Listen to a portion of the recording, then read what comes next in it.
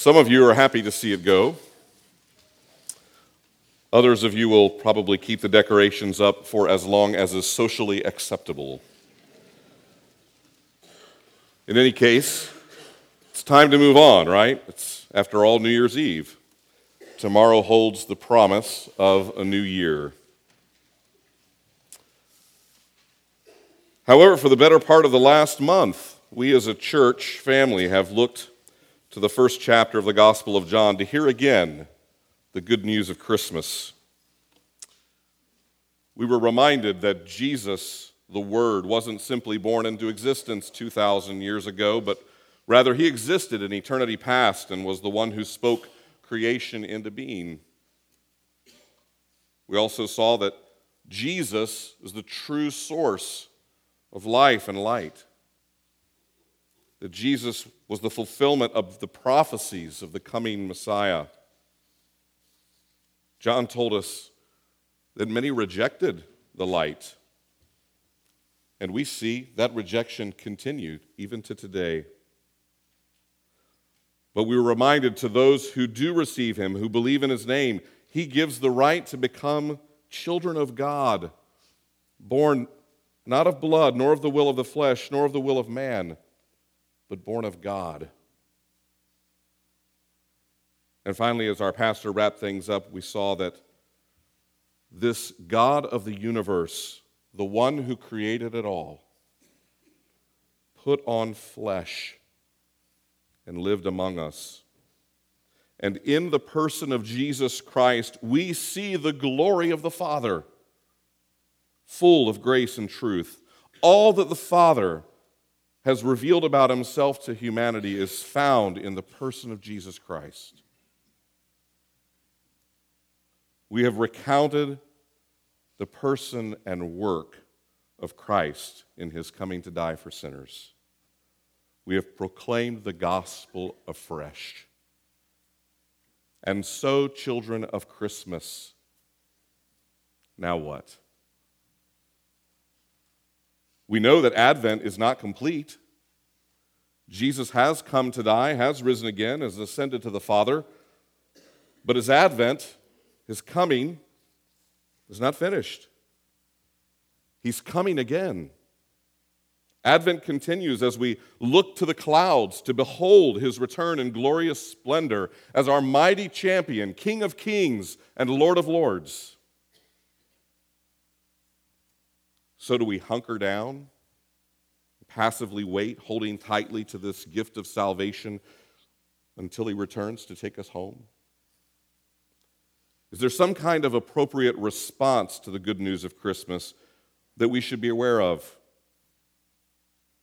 As you've already seen in your worship order, the session of our church, the men who God has called to be our spiritual leaders have chosen a Bible verse for 2018, as is our habit here, for our church family to memorize together, to meditate upon, to place upon our refrigerators with magnets.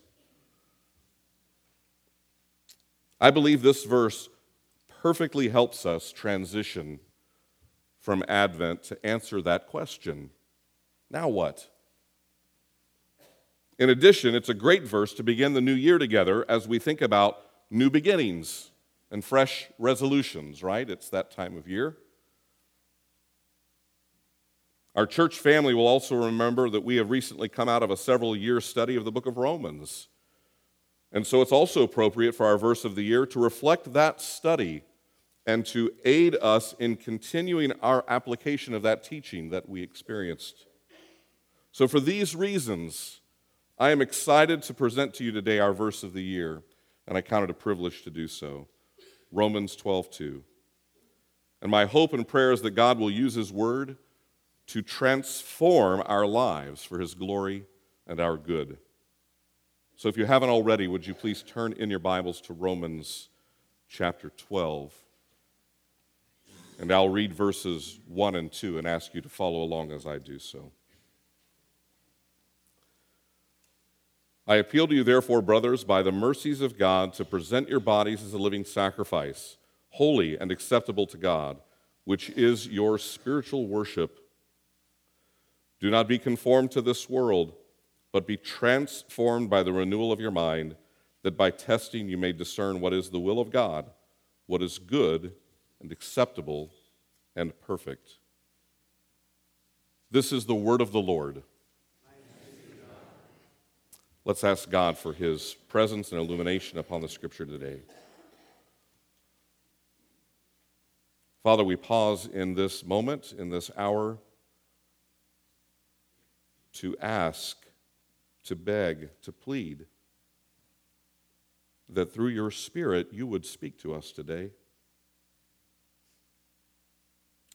We ask, Lord, that you would use your word to transform us, to cause us to be more like our Savior, your Son, the Lord Jesus, in whose name we pray. Amen.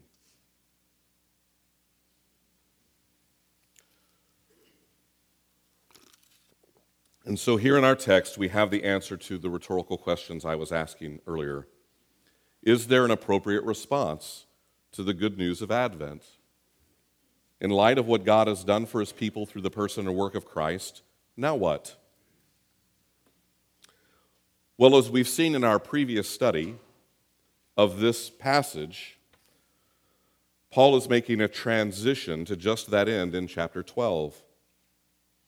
To this point in his letter to the church in Rome, he's been teaching on the doctrine of justification, what it means to be saved, what it means to be right with God, what God has done in order to provide justification for his people. And he's clearly laid that out and what it looks like for that to take root in a believer. Then he concludes his exposition at the end of chapter 11, you may remember, with worship, with doxology. He can't help himself. And then, beginning in chapter 12, Paul moves on to teach us, the church, what it practically looks like for the gospel to work itself out in our lives, both individually and as the body of Christ. If we now belong to Christ, chapters 1 through 11, how does that change the way we live our lives? And in speaking of our response to the gospel, Paul borrows the language that his readers would have been very familiar with from the Old Testament sacrificial system to describe the believer's response to God's salvation as an act of worship. Worship in the Old Testament cost the faithful something. It was a worship built around sacrifice for sin, looking ahead to the once-for-all sacrifice that Christ would provide. An offering had to be made for worship to be acceptable. Now that that sacrificial offering has been made by Christ on our behalf, there's no more need for a blood sacrifice of death. Now under the new covenant, Paul tells us that our sacrifice is not dead, but living. We offer our bodies, as Paul said in verse 1, as living sacrifices, as our act of worship and response to the good news of Jesus Christ. He says, I appeal to you, therefore, brothers, by the mercies of God. The Holy Spirit, through the Apostle Paul, is making an appeal to us this morning. He's saying, in essence, for the last 11 chapters, I've been telling you of the glory of the gospel, the mercies of God, as he calls it.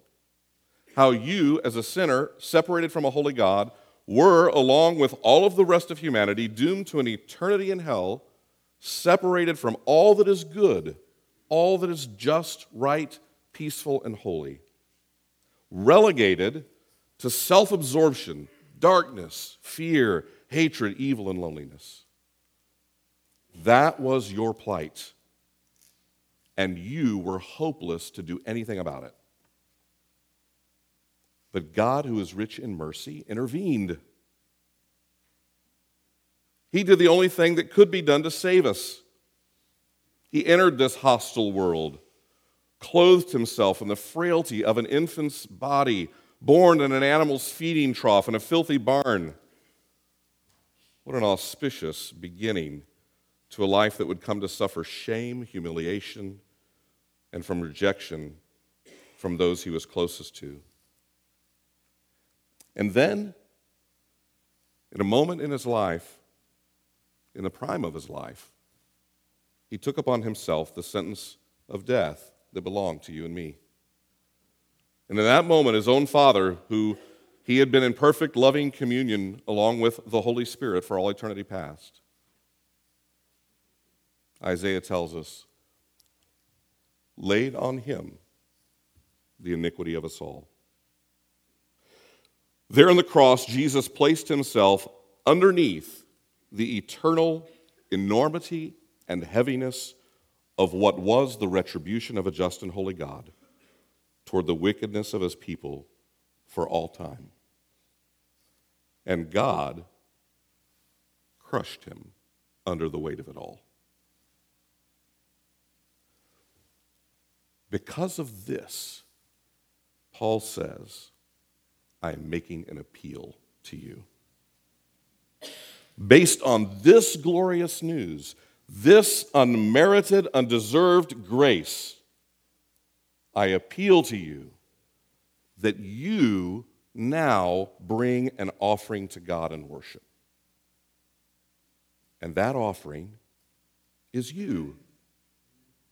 It's your body, your whole life, all that you are, to live for Christ and Him alone. Isaac Watts, in his wonderful hymn that we all love, When I Survey the Wondrous Cross, puts it this way: were the whole realm of nature mine, that were a present far too small. Love so amazing, so divine, demands my soul, my life, my all. But Paul, under the inspiration of the Holy Spirit, understands that this is easier said than done, isn't it?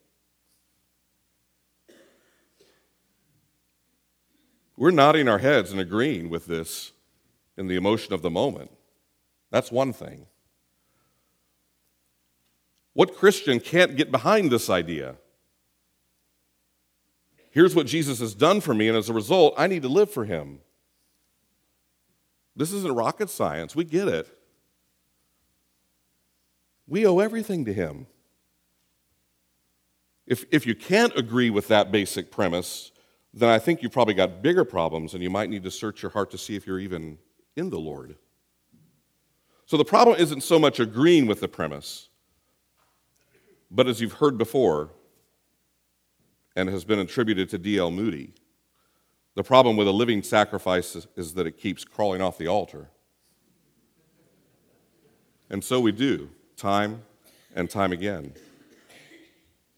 I mean, how many of us, when we were young at Christian camp, threw our sticks in a fireplace or made some other commitment or gesture to rededicate our lives to the Lord, only to crawl off the altar a few short weeks later? How many of us at this time of year, January, have determined that we're going to do better in our walk with the Lord in the new year, making resolutions that we fully intend to keep, only to slide back into old habits by the time February rolls around? And you know, Paul himself acknowledged this fickleness in his own life just a few chapters earlier in Romans 7, when he admitted, "For I do not understand my own actions. For I do not do what I want, but I do the very thing I hate. Now, if I do what I do not want, I agree with the law. That is good.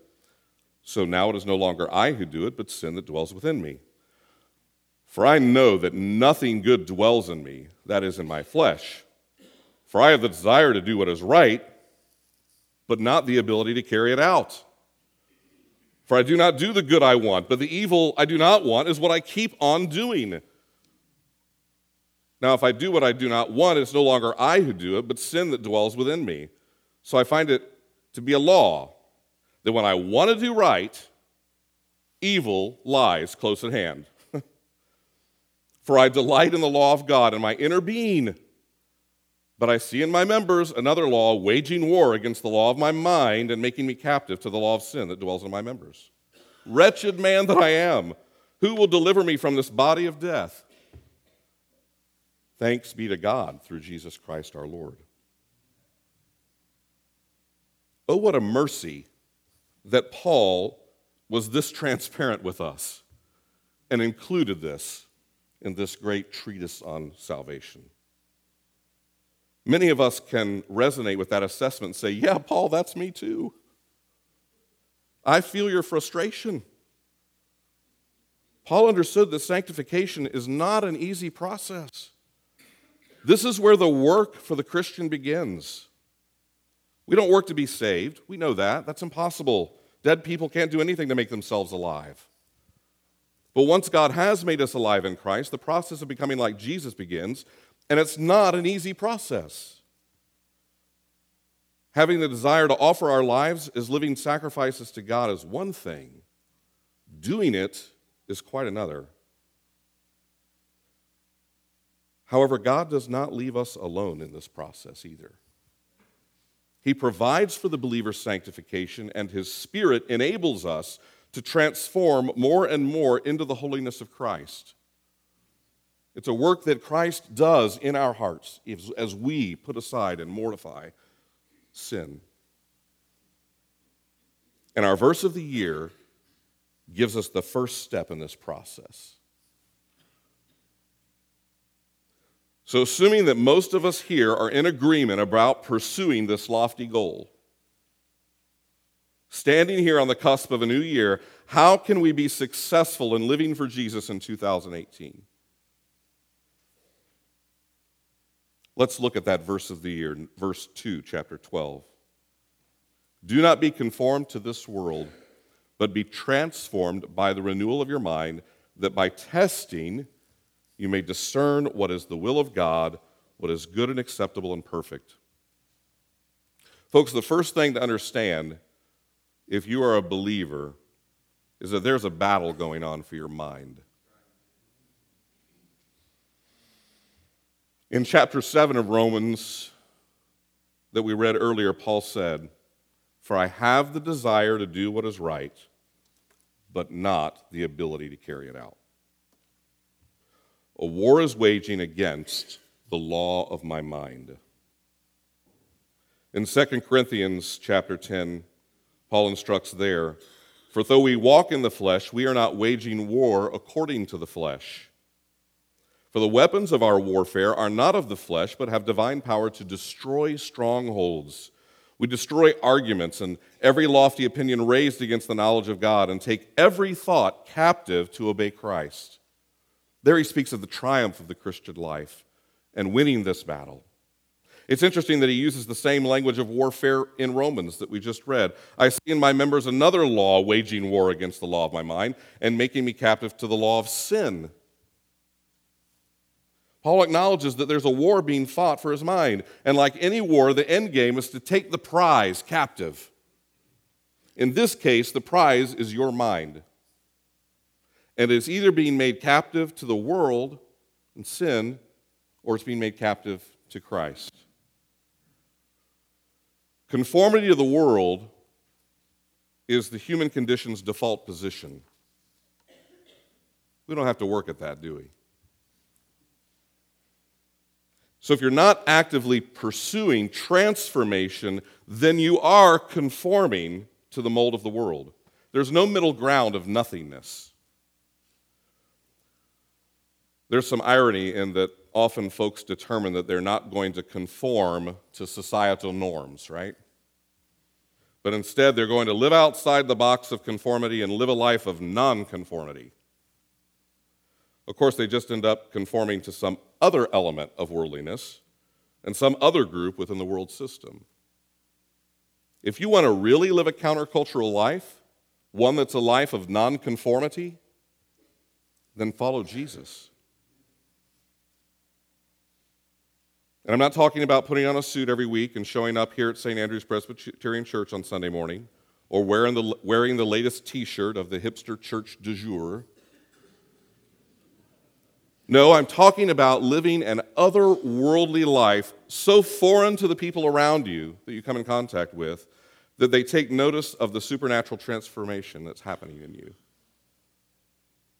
Be not conformed, but be transformed. The Greek word for transformed here is one that you'll recognize. Metamorphos the. It's used 4 times in the New Testament. It's used in 1 Corinthians, sort of in the same context that we see here in Romans. There Paul says, "And we all, with unveiled face, beholding the glory of the Lord, are being transformed," metamorphosed, into the same image from one degree of glory to another. For this comes from the Lord who is the Spirit. Paul is again talking about our sanctification, our being set apart, our transformation, becoming more and more like Jesus in his holiness. We are being gloriously changed in the image of our brother Christ. And even this process in which we struggle against sin is a work of God's Spirit in our lives. The other 2 occasions, and I think this is really interesting, where this word, metamorphosed, appears, are in Matthew and Mark's account of Jesus' transfiguration. And there it's translated, transfigured. Jesus' earthly body, you'll remember, was transfigured into his heavenly, glorified state.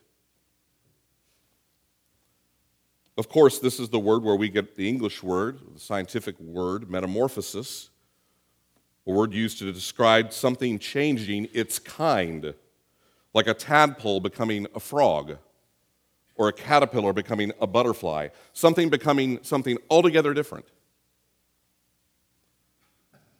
In order for us to be living sacrifices for the Lord, we must not only not conform our minds to the world system, which is, remember, our default position, but we must reformat our minds. Metamorphosed, transform our minds. Our minds must become otherworldly. I've mentioned this before, but in the context it bears repeating. You have heard it said about someone perhaps that he's so heavenly minded that he's no earthly good. Scripturally, that's impossible.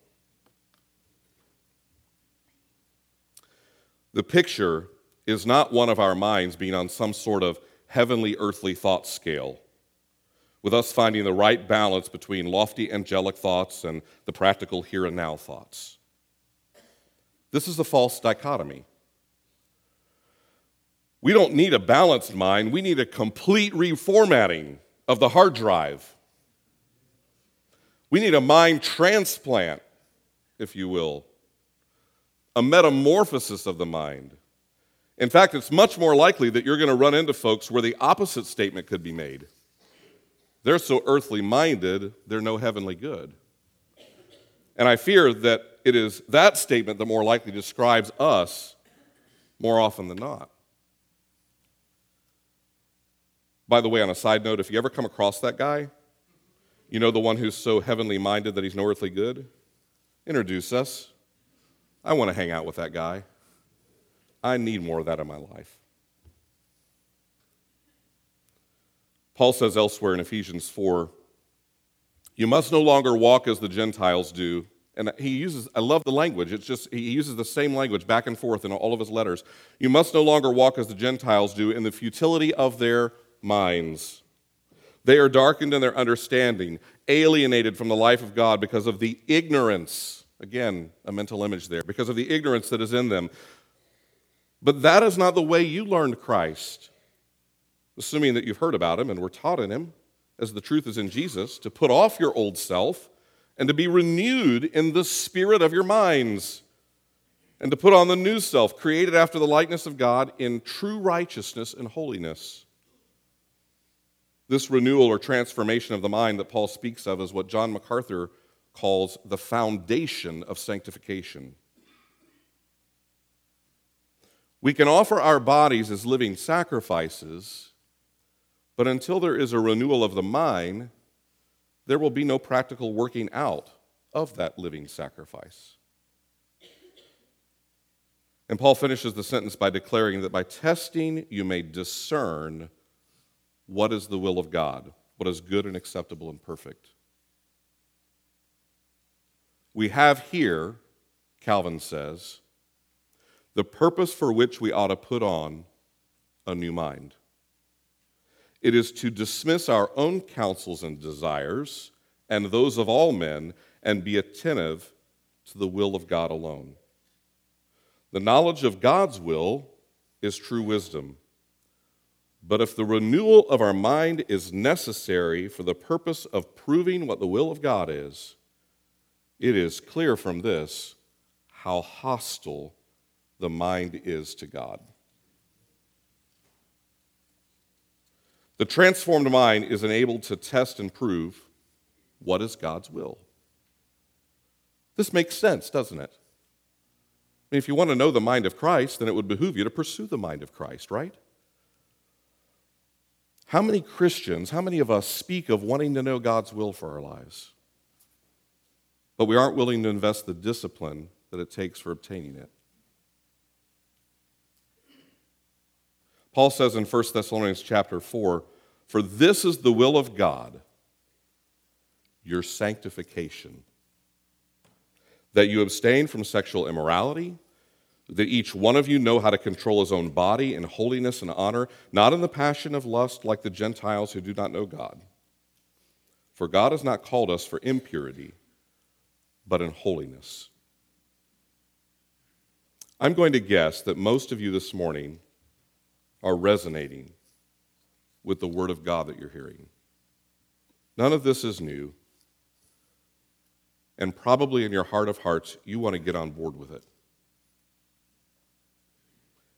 If, however, God's Word is not impacting you today, then I would suspect one of two things. Either you don't know Jesus Christ yet, and you need His saving power in your life, or you don't have an understanding of your sinfulness and what it costs Jesus to save you. If you do find that you're still on the outside looking in, then ask God to enliven your soul with the light of the gospel today. Go home and read the first 11 chapters of Romans and grapple with your need of a Savior. Repent of your sin today. Profess Christ as your Lord and Savior and be saved. If you believe that you are saved but don't have a desire to serve Him in the way we've talked about, in the way the Scriptures presented it, then the remedy for you is the same. Go back and read the first 11 chapters of Romans. Because until you understand the depth of your sin and the magnitude of God's grace in your life, you won't understand how indebted you are to Him. And you won't be ready to offer yourself as a living sacrifice. But for those Christ followers who want this in your heart of hearts, like Paul, that struggle's there, and you want it, you want to do right, you want to live for the Lord, but you feel unequipped, you feel like it's a constant battle.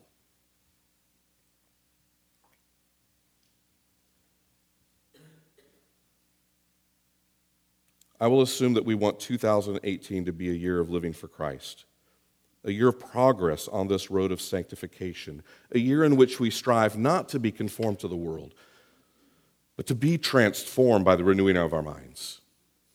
So where do we begin? First, remember that living for Christ begins with a transformed mind. Remember that you're at war. The battle is over your mind. Your mind is going to be in one of two positions, either conformity to the world or transformed from the world to Christ. Either you will have the mind of Christ or the mind of sin. Which one do you want? I want you to write down a couple of things where you can, or if you're taking notes today, or even if you haven't been taking notes, this would be a good thing to write down. First, I want you to write the word conformity. And then I don't know what this is technically called, but I've seen it a lot these days. That equal sign with a slash through it. Doesn't equal. Put that next. And then put transformation. Conformity will not equal, does not equal, transformation. Then below that, write nonconformity equals transformation. Nonconformity equals transformation. Now, some of you are probably saying, wait a minute. That's not what that says. But remember that conformity to the world is our mind's default position. And there's no passive position. You cannot decide, I'm not going to be conformed to the world, but you know what? I don't think I'm going to pursue the mind of Christ either. That, by default, means you will continue in a state of conformity. To be non-conformed to the world necessitates reprogramming or renewing your mind with other thoughts. If you spend your time conforming to the world, pursuing the thoughts of the world, filling your mind with the media of the world, then don't expect to experience any success in this proposition. But if you instead fill your mind with the things of God, our verse of the year tells us you can expect to know the will of God and successfully live out a transformed life. It's not going to be easy. So what does this look like on a practical level? How do I fill my mind with the things of Christ? In Colossians, Paul says this: if then you have been raised with Christ, seek the things that are above, where Christ is, seated at the right hand of God. Set your mind on things above, not on things that are on the earth. Put to death, therefore, what is earthly in you: sexual immorality, impurity, passion, evil desire, and covetousness, which is idolatry. Put away anger, wrath, malice, slander, and obscene talk from your mouth. Do not lie to one another, seeing that you have put off the old self with its practices and have put on the new self, which is being renewed in knowledge after the image of its creator. Isn't that a beautiful picture? Let the word of Christ dwell in you richly. And here's one of the song leaders' favorite passages, right? Teaching and admonishing one another in all wisdom, singing psalms and hymns and spiritual songs with thankfulness in your hearts to God. First, we must go to the word of Christ, the Bible. Its words must dwell in us richly. God has chosen to reveal himself to us through his word, and we will never have a transformed mind unless we are mining the scriptures for the wisdom and knowledge of God. We must develop a daily discipline of reading and studying God's word if we are to have a transformed mind, and we must place ourselves under the faithful preaching and teaching of the scriptures. Secondly, we must teach and disciple, admonish one another in all wisdom when we gather together around his word. The Christian life is not meant to be lived alone. We need each other to be accountable, to share in each other's gifts, and to grow in our mutual understanding of who God is. Thirdly, we need to sing to one another in worship as we sing praise to God. God inhabits the praise of his people.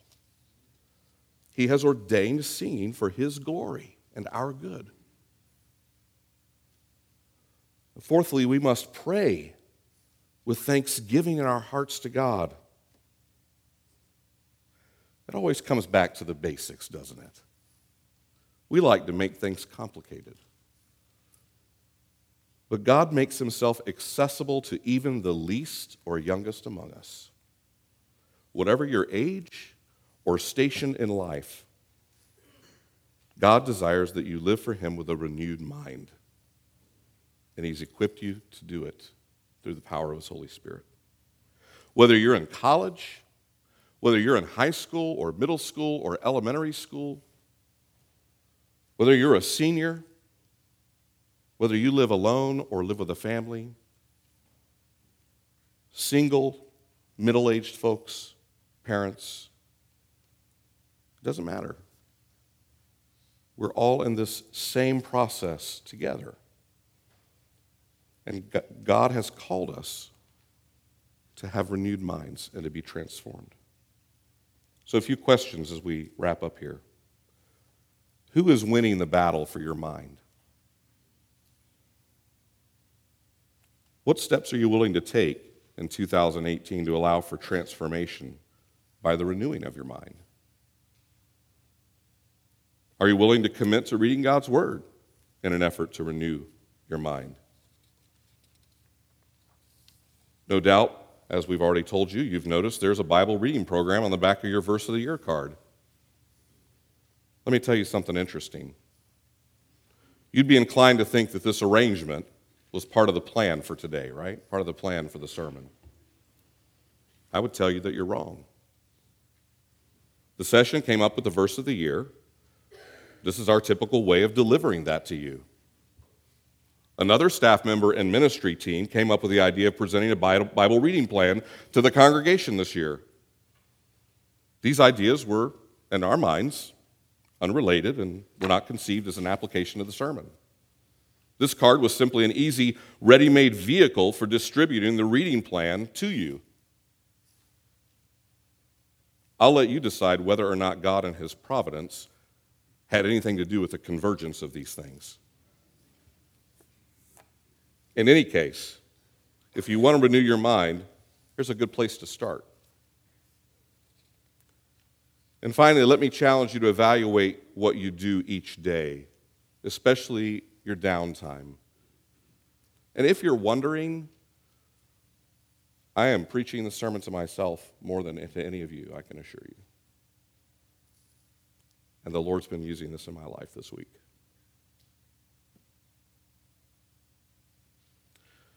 So evaluate what you do each day with these two words: conformity, transformation. Is this activity, social media, and guys, the sermon's for everybody today. Kids, teenagers, college kids.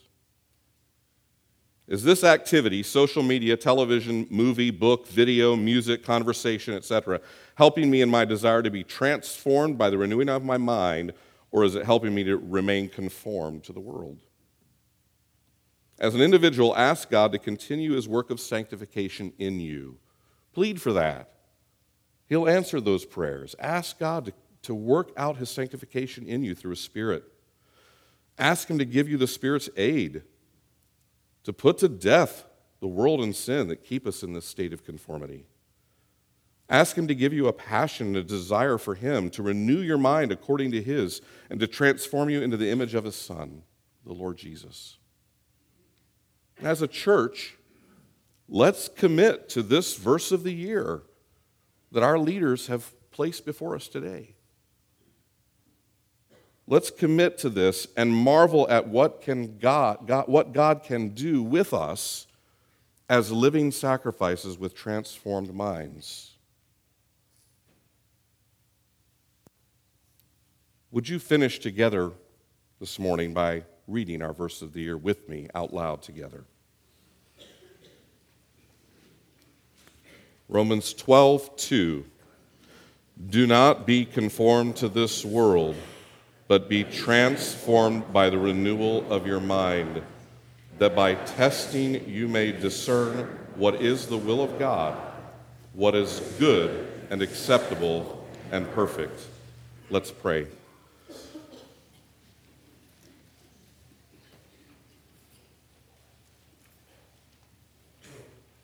Father, we understand, and perhaps those that have walked with the Lord the longest understand the most about this battle that's raging within us. We understand Paul's frustration and feel it in our own lives. And yet, Father, in our heart of hearts, we want to be like Jesus.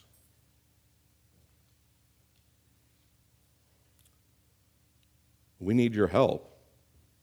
We need the power of the Holy Spirit in our lives. Give us the will, give us the desire, give us the passion to mortify sin, to put to death those things that would distract us from living for you. And enable us, through your word, through the power of transformation, to live lives that are pleasing and acceptable to you, holy, set apart, which is our reasonable act of worship.